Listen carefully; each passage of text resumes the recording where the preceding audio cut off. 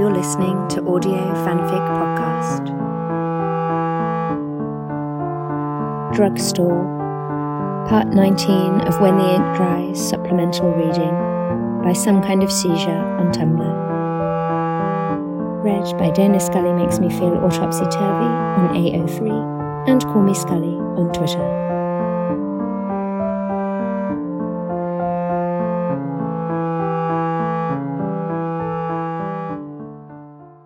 Scully loves the drugstores here.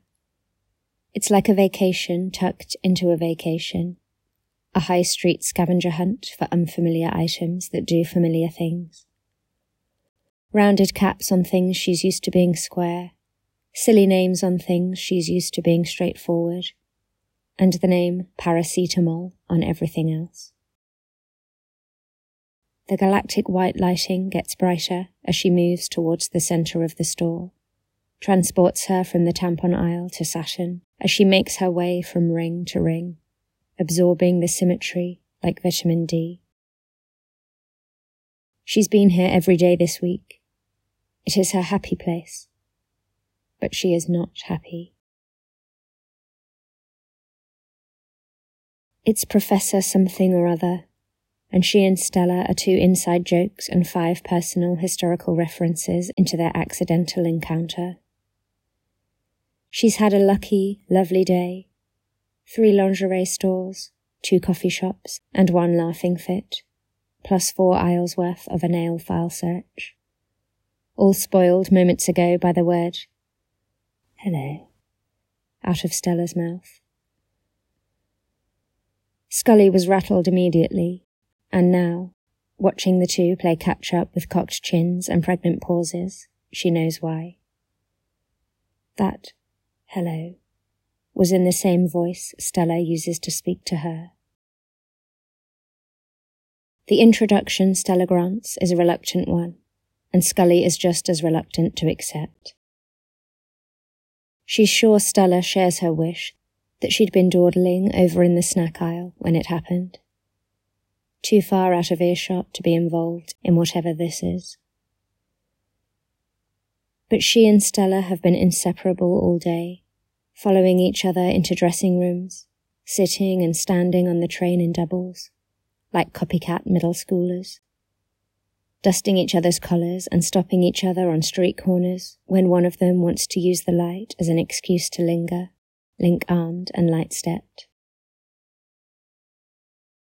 This is what she gets, the way the universe punishes her for her happiness, right in the middle of her own Saturnalian fantasy.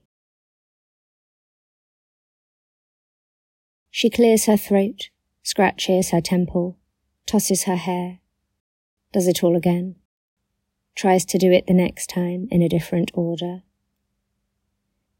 She can feel Stella's discomfort, practically taste the tension, the way she's trying to move the conversation towards a swift finish, and this only makes her angrier. Not for my benefit, she wants to say. Stay here and flirt all day, far as I care. And the professor does seem to want to do it all day. She dithers and questions, bats eyelashes and taps her motorcycle helmet. Really, a motorcycle? She is persistent in her quest for a conclusion more significant than the looming, peremptory, nice seeing you. There is something in her past she wishes to undo. Stella and the professor. Oh, for an opportunity to use the phrase medical doctor. Are too preoccupied with one another to notice her. The way she's studying their body language and their verbal tics. The way she's taking Stella in from the shiny laminated floor up to her perfectly waved hair. Stella's standing with her legs spread, wide-legged pants casting circles around her feet, one boot turned up on its heel, toe playing with the inside edge of her hem. She nods often, works her tongue around her teeth, digs her fingers into the bottom of her coat pockets, like she might be able to tunnel her way out of the store. Smitten. She's smitten, Scully thinks, and blinks hard at herself, licks her lower lip as though to keep from saying it aloud. She has half a mind to get them a room at the hotel next door. Maybe we could get a drink sometime while I'm here, the woman says finally, doe-eyed and soft-spoken. But here she is bold enough to make prolonged eye contact. She is brave enough to let Scully know this part of the conversation does not include her. Excuse me, Scully whispers out of the side of her mouth, wanting to escape before Stella answers, before she has to fold her arms so tight she suffocates, before her cheeks turn her into a comet flaring through aisle 6 of this drugstore. But Stella talks over her, whips a hand tight around Scully's wrist before she can turn. That'd be nice, wouldn't it, darling? She says, still looking at the professor, and Scully nearly chokes on her own saliva as she swallows her smile. Yes, she manages, and Stella lets her fingers melt from Scully's wrist down into her hand.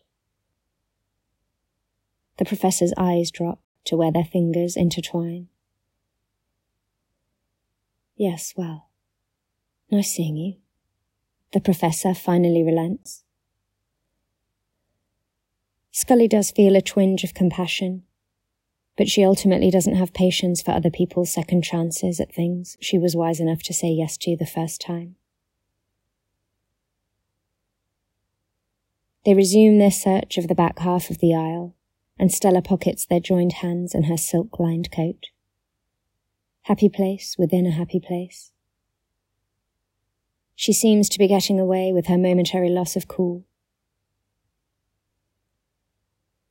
Pretty, she says. Very. The pathologist? Yes. Can't remember what I was looking for, Scully mumbles. Her cheeks cool. Emery board. Thought she might want to keep them sharp. Not going to get away with it, after all. You know, Stella continues with a little squeeze of her hand. In case she's waiting out back.